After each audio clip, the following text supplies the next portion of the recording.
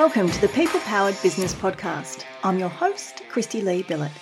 If you employ staff, engage contractors, or rely on people to help deliver your products or services, you're in the right place. Join us each week as we dive in to uncover what makes people tick, learn the best strategies and tactics to build an amazing team, and most importantly, discover how you, the business owner or leader, can unleash the power of your people to help create the successful business you deserve. Let's get started. Hi, welcome to episode number 50 of the People Powered Business Podcast. I'm your host, Christy Lee, and it is fabulous to have you here on today's episode of the podcast. Thank you so much for joining me. I really do appreciate the time you spend with me each and every week here on the podcast. If you are a new listener, welcome. It's so great to have you here. So we're at episode 50. That's a bit exciting. It's been 50 weeks of producing this podcast, and I thought I'd just take a moment to reflect on why I started the podcast and what has happened since then. So this podcast is something that has been in the works for quite some time, and as anyone that has a podcast knows, it takes a little bit of work to get ready to start and grow and produce a podcast. So at the beginning of 2020, when I launched the podcast, I had all these great plans for what the podcast might be about and the interviews that I'd be doing and all of that fabulous content. However, a sneaky little thing called COVID hit us shortly after launching. So a lot of those plans did admittedly get sidelined a little whilst we dealt with all of the issues that came along with a global pandemic that none of us have ever seen or dealt with before. And particularly here on this podcast, we were discussing a lot of the things around what that meant for our teams. So for many of us, this is the first major crisis, I guess, that we've had to lead a team through. For many, it meant shutdown of business or restrictions on trade that were extremely challenging to deal with and to navigate. And we were dealing with a really unknown working environment. And so the podcast for many months centered around the things that we had to deal with in that moment. We addressed issues like leading through crisis, about transitioning to a remote workforce, about you leading your team during uncertainty, how to get through that when you don't have the answers yourself. So many of the intended topics have been sidelined whilst we dealt with the immediate needs of a global pandemic, which has been really interesting from the perspective of learning along with some of you and also bringing some information that perhaps wouldn't have been as relevant otherwise. And now we're in a situation where we can, I don't want to say get back to normal because we're constantly in and out of lockdowns and all of that kind of thing, but things have readjusted, so to speak, and so there's not that frenzy of new information coming at us thick and fast. I mean, last year we were having changes to the Fair Work Act. It felt like weekly, so bringing you all of those technical updates as well as all of the things that we needed to know and learn together about managing work in that environment. So I looked back on the last 50 weeks of podcast episode, and I wanted to share with you some of the things that I know you're really enjoying and some of the things we'll be focusing on more of here in the podcast. So I know topics, as I said, that were quite topical for the COVID crisis, like remote work, leading through crisis, were really popular, but also some of the topics that I'm seeing, a lot more people listening to are things around our leadership skills, about setting boundaries for our team, topics around, I guess, getting the most out of our team. Things like how to delegate effectively, how to manage and retain our people. I'm seeing a real interest in the market generally lately around retention strategies and what business owners and leaders and managers can do to improve retention, which is, I love to see it. It's really fascinating, this shift around what can I do better? In fact, I was in a social media platform recently in a group that I'm a part of, and one of the business owners in that group was asking about mental health for her workers, about how she could support the mental health of her employees. What a great initiative. And something she absolutely didn't have to do, but something she's identified that she wants to do. So we're seeing a lot more of that proactive support from employers about how they can be better employers, which is really, really wonderful. So based on all of that, we will bring you episodes on the topics that you want to know about. So if there is a topic you want me to cover here on the podcast that has to do with your team, whether it's from finding to managing to leveraging, even exiting people from your business, then please let me know. You can contact us via our Facebook group, which is simply People Powered Business, or shoot me an email. It's just hello@peoplepoweredbusiness.com.au. And I'd love to hear from you because I really want to bring you information that's relevant and useful and meaningful to you. And if you let me know what that is, you will absolutely see an episode of the podcast on that for you. So celebrating 50 episodes today, I'm excited to be here and looking forward to another 50 episodes plus more with you here on the podcast. So let's dive into today's episode. And today we are talking about creating KPIs that actually boost business performance. Because a KPI is a measurable thing. It's a tangible, measurable thing we put in place. And if we're using KPIs, and any of you that have been involved in businesses or in roles in the past where you've had KPIs in place, whether for yourself or for your colleagues, and they were absolutely useless, then you'll know that the experience that goes along with that means that the KPI delivered nothing by way of a result. So you see KPIs in place a lot, but they're not always effective. They're not always written in a way that's actually going to create a positive outcome, both for the employee and for the business.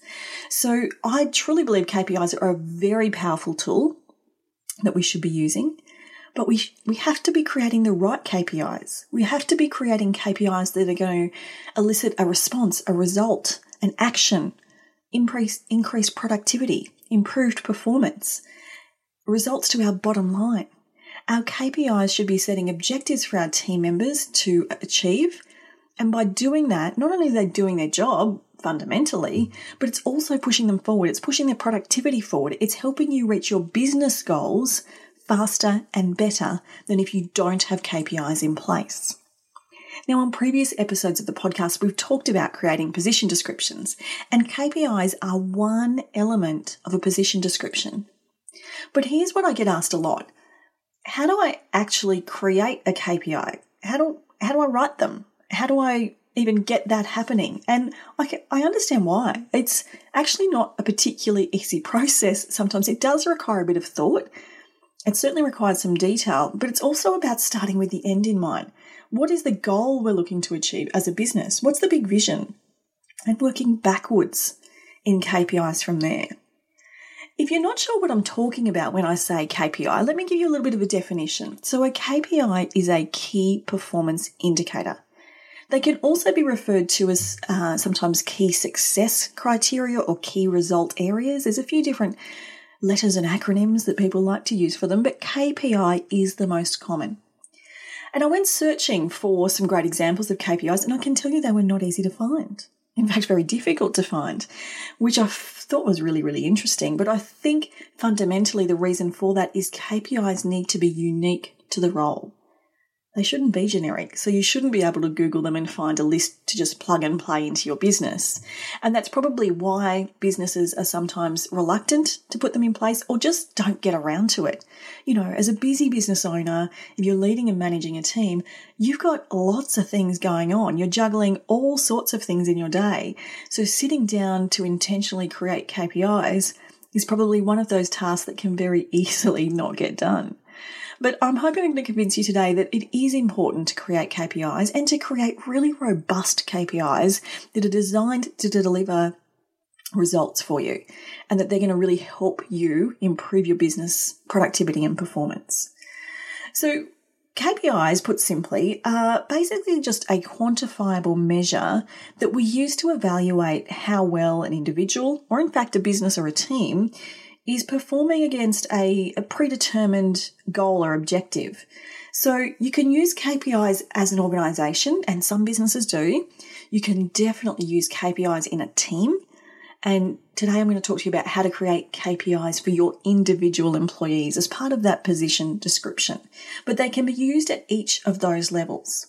So with a KPI, you're basically setting a performance goal or objective, and the KPI is the measure of how we are doing in terms of achieving that.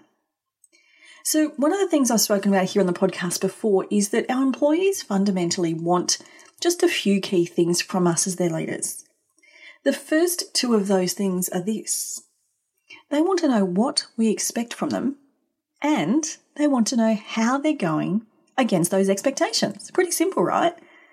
So if I was to tell you that a good quality KPI actually ticks off those boxes, so one simple thing that you can add to your position description answers two of only three critical questions that most employees want answered, it seems like a really simple way to get that sorted to me. It's one thing that you can put in place that's going to increase engagement. We've spoken on the podcast before about engagement. Highly engaged teams are 17% more productive. That's what the studies show us. And their engagement can lead to a 21% profitability increase. 21%. If putting in place great KPIs helps you to get that kind of engagement and those sorts of figures, is that something you think would be worth spending a little bit of time on? Is that something that would be worth your energy and your brain space to put in place? I know for me it is, and I hope for you it is as well. Peter Drucker says, if it cannot be measured, it cannot be managed. So if we're not measuring our employees' performance by way of a KPI, how can we possibly manage that performance? When we spoke about position descriptions here on the podcast, we discussed the fact that they are your number one tool to manage performance in the workplace. And the KPI part of the position description is foundational to be able to do that. If you can't manage something, how can you improve it? So you need to be able to measure it to manage it, and you need to be able to manage it to improve it. Sound about right to you? So, as I said, our team want to know from us what we expect of them and how they're going about those expectations. And the KPI should set that up for you. So how can you go about this really simply, creating KPIs that are going to help deliver this? Okay, it's a really simple process I'm going to walk you through here on the podcast, and we've also got a resource to help you because you might be out driving, running, walking with the kids, doing other things and not sitting at your desk listening to this podcast. I know if you're like me, that's not where I tend to listen to podcasts, and you are going to want to take some notes on this. So we've created a resource, which I'll tell you about a little bit later, to help you implement this strategy. So the first thing you want to do is for each position in your business, you want to sit down and list out a list of top goals or objectives, things that if they were done, the role would be successful. Now, how many of these should you have? Look, 5 to 7 is a great number. Definitely no less than 3, but 5 to 7 would be an ideal. If you could create 5 goals or objectives, I think you're in a good place. Now, you might be thinking about goals or objectives for a year out or a quarter out. It actually doesn't matter because KPIs, as we're going to explain in a moment, are time-bound. So it could be in the next quarter that you're thinking about this goal, or it could be a weekly task that's going to keep going forever and ever. It doesn't matter. So we're looking at around 5 key results that you're looking for from this position. Once you've got that, to set your KPI, the simplest methodology you can use, and there's lots of different ways, but this is just one really simple way that most of you will resonate with. You will have heard, I'm sure, if you've been in business for any length of time, about the acronym SMART when it comes to goal setting. So when we're talking about SMART, we're talking about specific, measurable, actionable, relevant, and time-based goals. All you need to do is take that and apply it to the 5 objectives that you've just identified. So for each of them, you want to get specific. What is it specifically that you're looking to do? You might specifically be looking to improve customer retention. You might be looking to reduce order error rate. You might be looking to attract new clients. What is it specifically? And then how do you measure it? By 10%? 0% errors? Is it an increase or a decrease measurement? Is it by a certain time each day? There will be a way that you can measure how this is done. Of course, then it has to be actionable. How are they going to action this?